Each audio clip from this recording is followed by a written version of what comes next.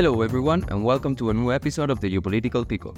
Today, as always, I will be joined with my colleague Ronald Wordsworth. How are you doing, Ronald? Not too bad, Humphrey. How are you? Not too bad. Well, we've been off for a bit, so Yeah, we've had a summer break, so we're glad to be back recording. It's bringing new content.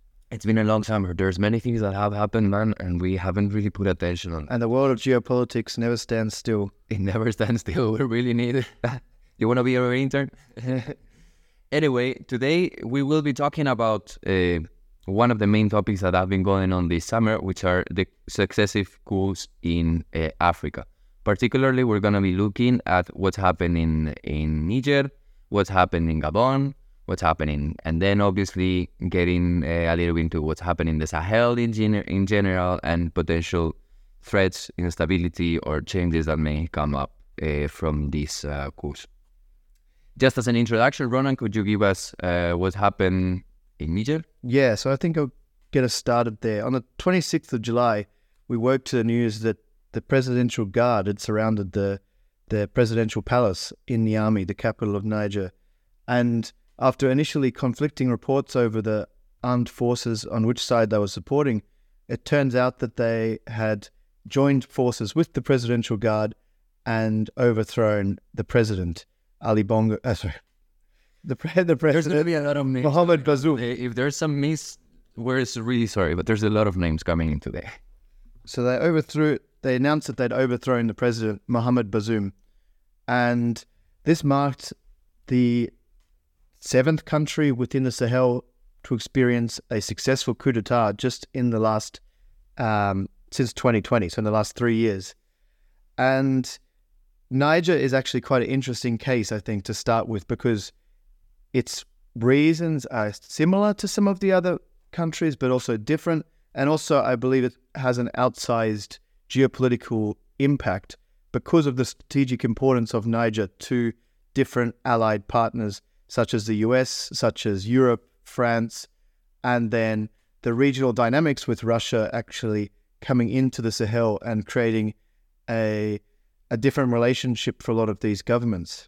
Yes, I mean, it would be interesting to touch upon a little bit which are the entities that are there. We know that France, as a former colonial power and really deep economic ties, for example, France depends on 20% of its uranium depends on exports from Niger, imports from Niger, sorry. Then you obviously have a military base where the troops that were ousted from Mali, they were then located in Niger. You have the United States with the biggest drone military base in the world in Agadez, also in Niger. And you have other actors that are around. You have economic investments from China. You have political influence in the surrounding area from Russia. And in the end, you have a mixed situation where, especially after the coups in Mali and Burkina and the insecurity in the region, there is even more introduction of other actors that were not there that deep. Vocally, Russia, which is apparently they were, like, Wagner Group had activities in Mali. There's also been talks of a proximity of the Burkinabe government to Russia. And now, although apparently and at first sight it doesn't seem like the coup in Niger was motivated by a pro-Russian idea or so on, it is true that it is taking this rhetoric that already Mali and Burkinabe had, which are anti-colonialist, anti-French, and going towards a little bit pro-Russia. If you check the images of the demonstrations in Niamey, for example, like you have the Niger flag, the Russia flag, and we've commented among us sometimes the North Korean flag. Yeah, which was that was a surprise to see. And this anti-imperial, anti-colonial messaging has been pushed for a long time by Russian propaganda agencies within this region of West Africa to try and drive even higher rates of anti-French sentiment. So anti-French sentiment has been there for a long time in a lot of the post-colonial space of France, where France actually still has quite a difficult relationship with a lot of their old colonies, where the colonies are asked to pay repatriation for the development that France had. So, which is very different to, say, the English ex-colonies, which were kind of left alone at the process of decolonization, maybe with some political leverage and some political attempts at manipulation. But the French have been much more involved with the internal governance of these countries. And so that's brought about a lot of the frustrations. Just to go into Niger specifically, we look at why it's potentially become much more important than, or been paid a lot more attention to than Mali and Burkina Faso, when at face value, Mali and Burkina Faso are very similar, very low developed economies. Niger is even worse. It has the highest birth rate in the world, 6.8 children per woman in the country. It's got the youngest population. The youngest population in the world, which is under 15 years old, is the average age. The reason why Niger is actually more important is, especially in the wake of those coups in Mali and Burkina Faso, this region of the Sahel, with those two countries, with Niger, with Chad, with Mauritania, that's been part of the G5 Sahel, which was aimed at combating these Islamic insurgency groups, namely JNIM, Jamaat al-Nusra. Wait, exact name, because it's also a little bit... I just call them JNIM. You call them JNIM, yes. Call them the name and we keep on with it. Yeah.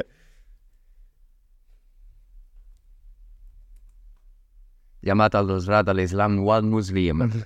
I just say JNIM. JNIM. So namely JNIM, who are affiliated with Al-Qaeda, and probably the biggest stronghold of Al-Qaeda remaining in the world, as well as ISWAP, which is the Islamic State in the West African province, who's obviously associated with the Islamic State and is also the largest hub of the Islamic State still remaining after the war in terror in the Middle East, etc. So these two groups, as well as smaller, there's a multitude of smaller Islamic jihadi groups as well, but those are the two main ones that have caused the biggest disruptions in the region. And for Europe, that has created a bit of a security dilemma, because they don't want these big Islamic insurgency groups just down to the south, when they've already got a migration crisis coming across from countries such as Tunisia, Algeria, where the boats come across, and Libya, and we could go back to the situation around the 2013, 2014, 2015, when there was a spate of terrorist attacks within Europe from people that had immigrated from North Africa specifically. And so allowing these terrorist groups to be propagated with there was not really a good option that Europe wants to entertain. So they've spent a lot of money, over 1 billion euros, as part of this G5 Sahel mission to try and combat this Islamic insurgencies. And overall, it was quite successful, I would say. I mean, for example, in that I can criticize it a little bit. That interventionism started in 2012 when the forces of independent Azawad, which is basically the northeast part of Mali, it was controlled by the Tuaregs, which are an ethnic group which is different from the one in the capital. And they've been Tuaregs, they're basically nomads mostly. And they've got the trouble with the central Malian government for decades now. And at one point, they allied with Islamist groups, and they almost overran Bamako, the capital in the south. But the government called in France to help with the counterinsurgency. That was Operation Serval, lasted until from 2013 till 2014, and then in 2014 we started with Operation Barkhane, which was supposed to well, it's got many different goals in the 8 years that was in place, but initially it's to improve the security situation in Mali and thus in the entire region, because geographically speaking, it is relatively understandable why these countries have this insecurity, because most of their borders are totally porous and uncontrollable. The G5 Sahel was put there in order to try and make those borders more controllable, but it is really difficult. It's literally millions of square kilometers of land, of desert, with like few population centers, with a history of with a cultural history in those regions that don't necessarily have to go with the one of the capital of the state. Yeah, exactly. There's no presence of the Exactly. of the state forces within these border regions, which are often called black spots, I guess, because Exactly. they're ungoverned areas and can create a lot of security issues where these groups are able to operate without much interference from the state, especially with such weak state structures, as we're saying, within those countries. So going then from Europe, because obviously that's Europe's motivations there, we also have the US who supported this operation with their base being in Niger. And the US has been the leading drivers of the war against terror since the Middle East days. And so this was just an extension of that. Trying it as the new frontier, exactly. The new frontier. And so the US has two massive air bases which cost in excess of hundreds of millions of dollars to build and still tens of millions of dollars to operate every year. One in Niamey, US Air Base 101, and US Air Base 201 in Agadez, which is, as you said, the biggest drone base in the world. And these have fully functional runways that are capable of taking the C-130 Hercules, massive transportation aircraft. So these are serious bases for the US and for their strategic presence in the whole region. And that's why the US hasn't really been, because France has been super vocal against these coups and so on. The US, although it's been like vocal, like it said that they condemn the coup. Exactly. Yeah, but it's not been super enforcing all this. So like we have seen Anthony Blinken just calling for democracy to prevail, blah, blah, blah. But they've not been necessarily supportive of the threats of intervention, which we'll touch on now maybe. So within the region, we've seen these other coups, and there's never been any there's been a political condemnation, but there's never been any threat of any military action against the coup leaders previously to this coup in Niger. And this time ECOWAS, which is the Economic Cooperation of West African States, which is a 15-country bloc, of which all three, Mali, Niger, Burkina Faso, are members of, although everyone that's had a coup has been suspended from the group. But suspended doesn't mean being out. Exactly. It's suspended. So they have never previously threatened intervention, except this time we've seen a lot of threats of intervention. Whether it would actually materialize or not is another issue because of the costs. I mean, a lot of these countries are also very poor themselves, and so like their military is not even extremely organized. Exactly. I would say they would be strong enough to overthrow the Niger regime, the junta there, even though Mali and Burkina Faso have said that they would support them. Mm-hmm. If you look at the security situations in both of those countries, they're really not doing a good job of their own domestic security, let alone being able to stop an ECOWAS intervention. And the reasons maybe behind the ECOWAS intervention and why it this time might be different. So we've seen the Nigerian president, Bolo Tinubu, take over the presidency of ECOWAS recently, and he himself only won an election in February. And because of that, he said that under his watch as president of this, there will be no more coups tolerated within ECOWAS. And then pretty much soon after he announced that, we see the coup happen in Niger. And Nigeria has actually quite a big stake in what happens in Niger. As people may know, in the northeast region of Nigeria, where it borders Niger within the Lake Chad Basin area, that is the stronghold of Boko Haram, who shot to fame when they captured the Nigerian schoolgirls back in 2014 and have committed plenty of other terrorist attacks, and they sort of have ebbed and flowed in strength over the past few years. They're much weaker than they were at the height of their power in about 2014, but a weak central government in Niger would allow Boko Haram to sort of retreat back to the border areas there and regroup and strengthen, and then pose a much bigger threat to the Nigerian government. So Nigeria has that's part of the reason I'd say they have an outsized reason to want to intervene on behalf of ECOWAS. But also because of the reasons, as we said, with France losing influence there, and they've got their own military base there with 1,500 troops stationed, they have also wanted to support this ECOWAS intervention because they've sort of got nothing to lose. They're being put as a scapegoat behind the political situation. I mean, in a way, it's a legit scapegoat. It is, yeah. There's legitimacy to it for sure, exactly. But then they've got nothing to lose, so they said they'll support this coup. Whereas the US has a lot to lose. They still have these bases at the moment. The military junta has not said that the US has had to leave. As you said, they've sort of left the US out of the question entirely. It's all been focused on France. So the US is trying the path of diplomacy. They're not threatening any intervention at the moment because they've got more to lose within the country in terms of these two very important strategic bases. Yes, and where does here enter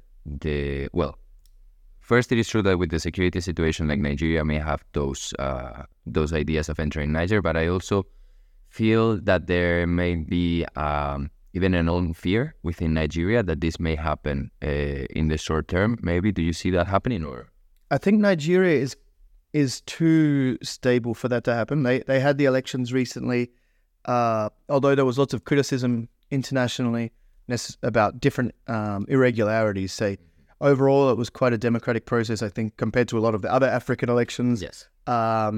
There was some protests, but actually, in my opinion, Tinubu so far has taken a bit kind of an extreme approach to the presidency compared to previous Nigerian presidents. Like, if we look at just a few examples, there's the fuel subsidy, which has been in place in Nigeria since the 70s, and this has been tried to get rid of for over 30 or 40 years by different presidents, and they always back down in the face of protests.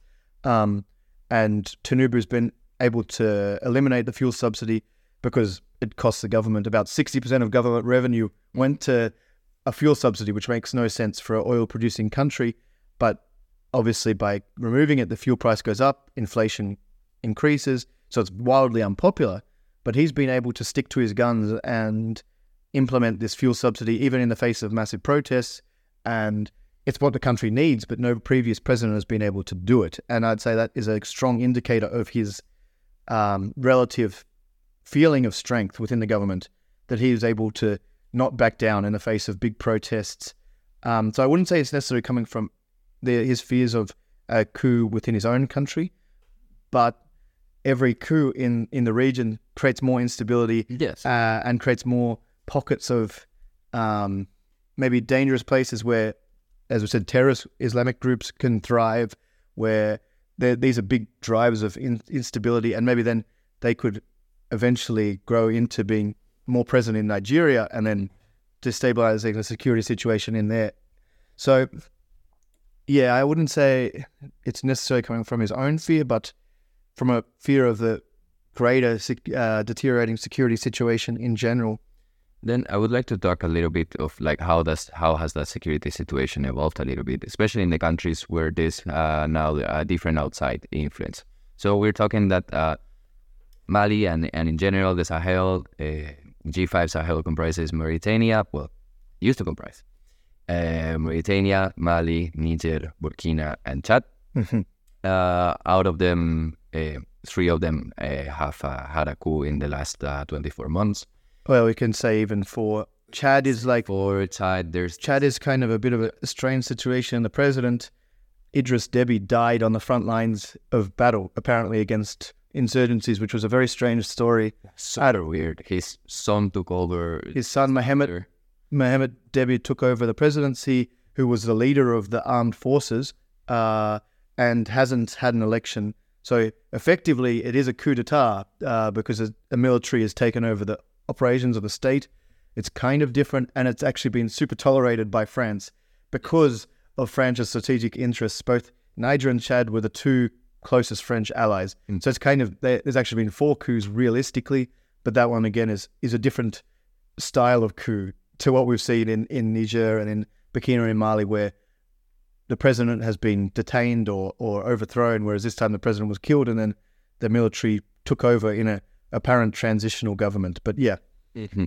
I mean, in that sense, what I wanted to mention is, so this G5 Sahel was created to try and fight insecurity. To try and fight insecurity and to try and basically counteract the Islamist groups in the region and so on. The violence in the region, however, didn't actually reduce.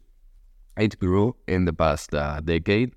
security levels grew, although, yes, the centers of power were controlled and supported by particularly Western forces, aircraft, and technology. So the EU, the US, and France. Yeah, we have to think that there are several missions. There's MINUSMA, there used to be, which is the UN mission. Exactly, the UN mission. We have 2 civilians and 1 counter-terrorist European Union mission. We had in Mali, UCAP, UTM, and UCAP, UTM, well, and Barkan. We have the US also investing money in the region, and with, as we were mentioning, drone bases and basically logistic support. It's not that many troops on the ground, but the international forces at one point in the Sahel amounted for 20 something thousand soldiers, which, given the capacities of these states, for example, Mali at its height, the armed forces of Mali, the FAMA, had around 15,000 soldiers. So we're talking about a really important bulk of foreign, or let's say international, because obviously Sahel in the end it's their own troops, but within another scheme. And now one of the reasons for these coups, like one of the reasons that has been given in Mali, in Burkina, and in Niger, has been that insecurity, that rampant insecurity. But with the examples that we have from Burkina and from Mali, in Burkina, since the coup, there's been an increase of 46% of territory affected by militant Islamist activity, and there's tripled the victims of militant Islamic activity since the coup happened in comparison with the 18-month period right before the coup. And it's very similar. It's very similar in Mali. There's also been a huge uptick in attacks, around triple as well there, and they've also lost about 40% of their territory to Islamic groups since the coup, which was staged by the military for the reasons of insecurity. So it's really it doesn't make sense for now Niger to use that excuse. The statistics prove that the situation deteriorates rapidly after the security forces that take over governance and kick out Western troops and have replaced them, typically with Russian Wagner troops. The security situation has not improved at all. It's actually gotten worse. And I mean, I just want to say quickly now on Wagner, because that's a whole another thing altogether, which we'll have to cover eventually. But it's very hard to say exactly what will happen with these Russian Wagner forces in the wake of Prigozhin's death. But Russia wants to take over these operations. That's a whole nother episode, I think. But in the end, it's we can summarize it a little bit in like Russia is looking to open the front of Ukraine to Africa so that they can get more support with international institutions and so on. They've done a big job in the last year and a half in Africa, trying to like influence. And it helps them evade sanctions. There was one thing that is like, we should study like this policy of bringing Russian flags, so that if there is a coup, there is at least 300 people with a Russian flag. Because if not, where would they get it from? Yeah. Like you bring your Russian flags and so on. But also, we do have some results already from Mali, although it's not official, but it's claimed and it's more or less known that Wagner was working with the Malian military after the coup. And there's been reports from the UN that say that they've committed genocide. Yes, that they committed war crimes and that they've been attacking civilians. And there's mass graves in villages of small ethnic groups, and So, like the first impression, at least, is that the security situation doesn't necessarily get better, at least for the white population, or for all of it, or for the minority ethnic groups. Also, I think it would be important to note why is economically this region important, particularly this triad, and then we can go, I think, into yeah, I think so, and to like Senegal, Rwanda, this stuff that is going on there. But just to point out, can you give us a little bit of an idea of why is this region economically important? So these countries are all very poor, yet they're still very resource rich. So as you mentioned earlier, say Niger has large uranium reserves. They supply a lot of France's total uranium. They also have a large amount of gold, which is mined and exported. That's the two major sources of income for Niger. While Mali also has gold, it has lithium. They opened some massive lithium mines recently in Mali, and Burkina Faso also has different gold mines, and I believe, I don't know what they have. There's also stock, livestock that they produce. Like basically, it was exported to France previously. You have iron ore from Mauritania, which is in the region too. Chad is a major oil producer, and the new pipeline from Nigeria and Chad was due to go across Niger to service the European market. So it's also an important corridor to be able to protect this oil and gas pipeline. See, that's another reason why I thought that Tinubu, Nigeria's president, would be more willing to use ECOWAS. Possibly, yeah. Because they export indirectly oil to a Europe that is looking to diversify their energy source away from Russia. Yeah.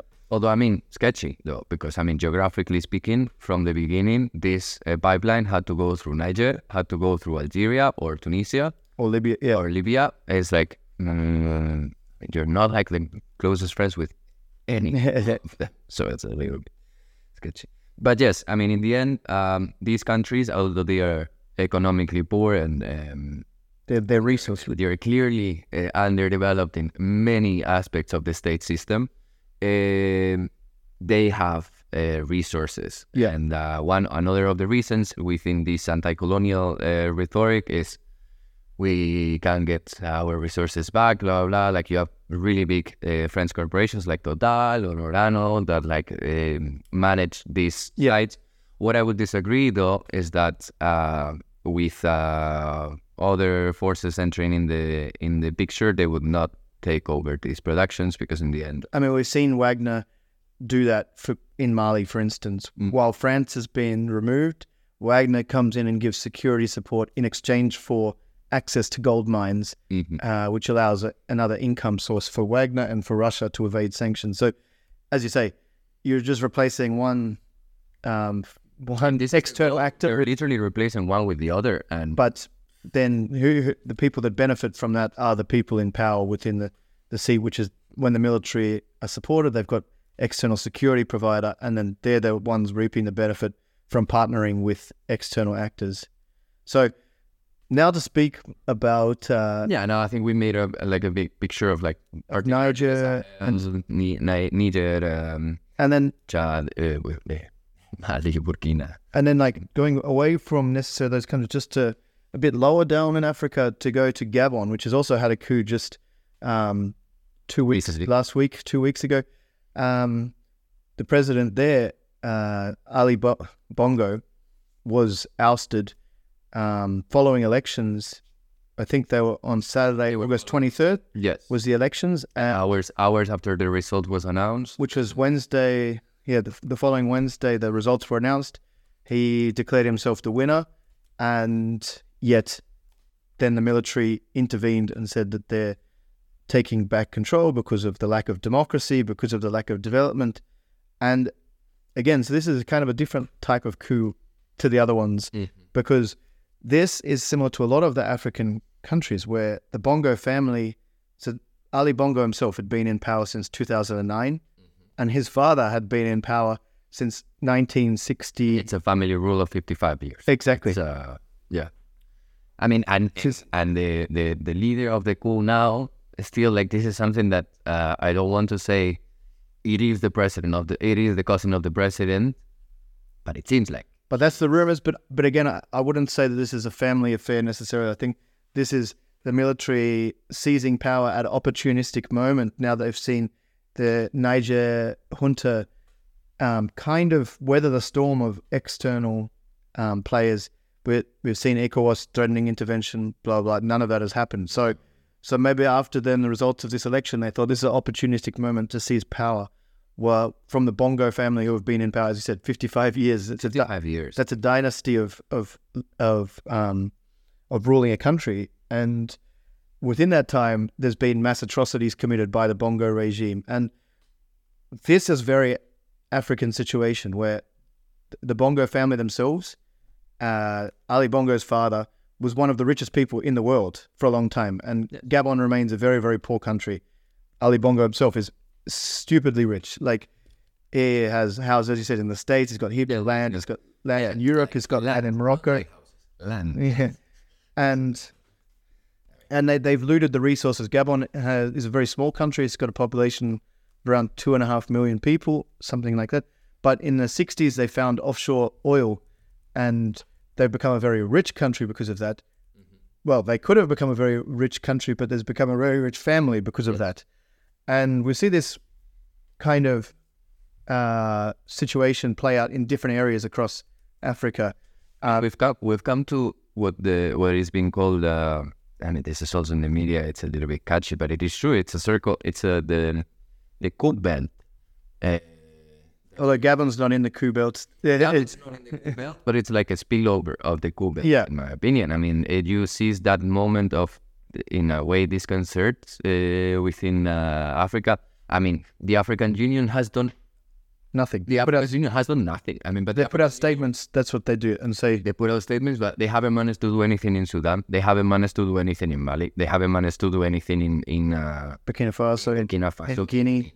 They're nowhere. Like, exactly. They're even in Sudan, which also right now is in a state of civil war, basically, between the military that ousted President Omar al-Bashir in 2021, and the special forces. Well, the RSF, which were the second force. They both combined to overthrow Omar al-Bashir in 2021. Now they've come into a power struggle, and the African Union managed to do nothing. But also in Ethiopia 2 years ago, with the Tigray situation, it's been an inaction that it's perceived, in my opinion, by certain actors in the African continent, and they can they're exploiting. And what we've seen in response to these coups within the country, say in Gabon right now, we see the youth in the streets celebrating the coup, and it's a complex situation, but the reason that they're celebrating the coups is because this one family had been enriching themselves off the country for a long, long time, and now they see there's a possibility for change.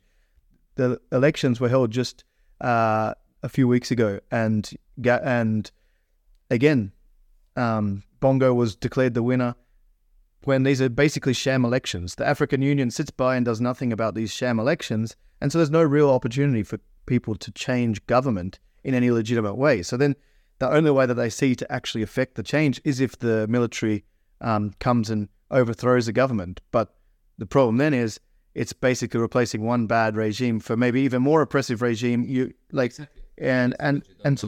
Exactly. It's you might have some hope as opposed to just being stuck in the same thing. Because on the same weekend as the Gabonese elections was the Zimbabwean elections, and the one party ZANU-PF has been in power since independence in 1980.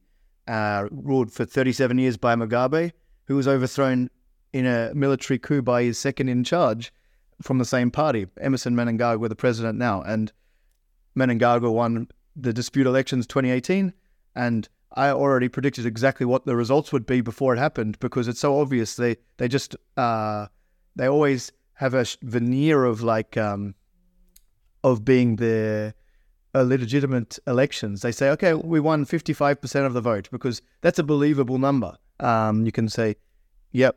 And I think both candidates claim themselves winner, but ZANU-PF. Exactly, because they own the government institutions, so that the electoral commission is run by the state. So if we look at Zimbabwe and then Gabon, they're almost the same situation, but one didn't have the military overthrow them because they've got a good stranglehold on the military. And in Gabon, I guess the military just had enough and thought it was an opportunistic time to move.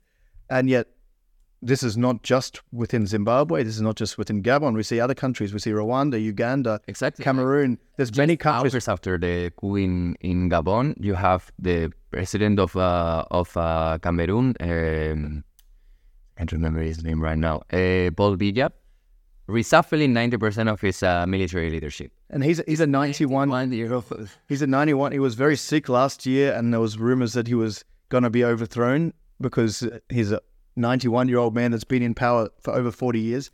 Paul Kagame has been in power since 1995 in Rwanda and is very authoritarian, although arguably economic development has happened. But he also then went and reshuffled his security forces, trying to shore up their position and trying to prevent any opportunity for a coup in the country. And it's clear that whether it works or not, they do perceive that threat that is coming either from the military or from a support of the population to a military. Exactly. Which is even more. Like they cannot, for example, Ali Bongo in Gabon, like when he made this video from his house, because he's in house arrest, made this video, he didn't even... The video he doesn't even seem to address the population in Gabon. He addresses his our international friends. Come and help us because like they're holding my family or whatever. It's like, that's because you're not that convinced that the population will actually go for you. And you have reasons. Exactly. Because we see people out there celebrating. Like in 2016, there was a disputed election in Gabon, and the security forces went out and massacred a bunch of the opposition's forces. So there is not without reason to fear the population. Exactly, not even the opposition. The opposition that was in the elections, they've said, okay, we want to return to civilian rule, but we're actually happy of having Ali Bongo ousted. We want democratic, blah, blah, obviously. But they weren't unhappy with Ali Bongo being ousted because there is this creep. And that leads me a little bit into, because I feel like we've done a pretty complete overview of what's going on. But now I want to put a little bit the focus on what may happen, because it's just gone so fast. I'm pretty sure that we will be wrong with the timeline, or there may be some country that we are missing from the picture that may jump onto the main scene.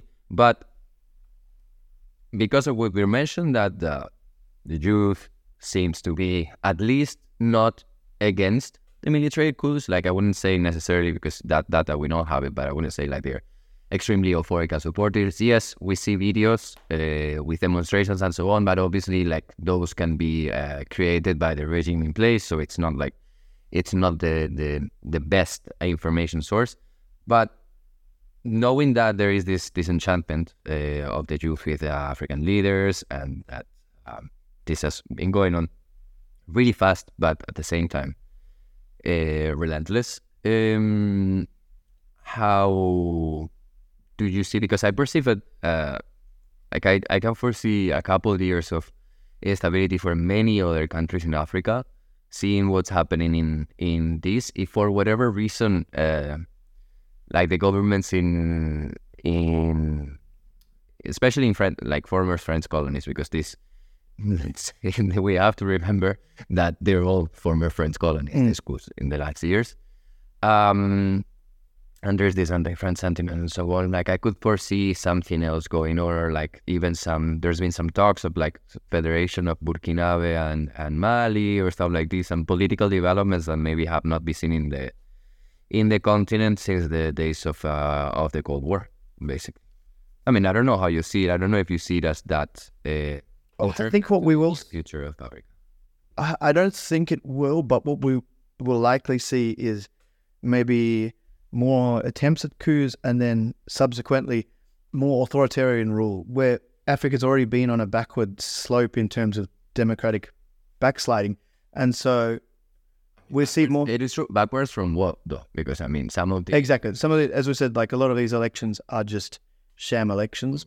But we have seen good examples of democracy. Say Niger was actually a good example prior to the coup. They had a big problem with coups from before 2010, and then after this presidential guard was implemented, they haven't really had that problem. And 2021 saw the first handover of power from one civilian rule to a different civilian rule. Mm-hmm. And that was a good example of democratic progress within Africa, and was legitimate elections and everything. And now we see that massive backsliding. We see authoritarian tendencies take over, military regimes take over.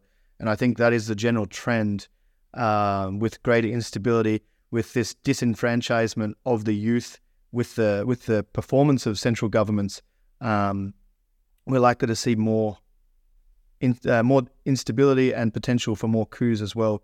And people are happy that these long-term rulers are being overthrown and that there's a chance for change, even though it really hasn't materialized like that. See, I mean, it's clear that the population, again, like as I said, if it's not necessarily supportive of the coup, it's clearly not against. Like the images and the reaction of the population in the days and months after these coups has been of, it hasn't been trying to bring back the previous government, I would say. And for France, it marks a big shift. They already have been trying to reset their relations with African countries since Macron's first presidency in 2017.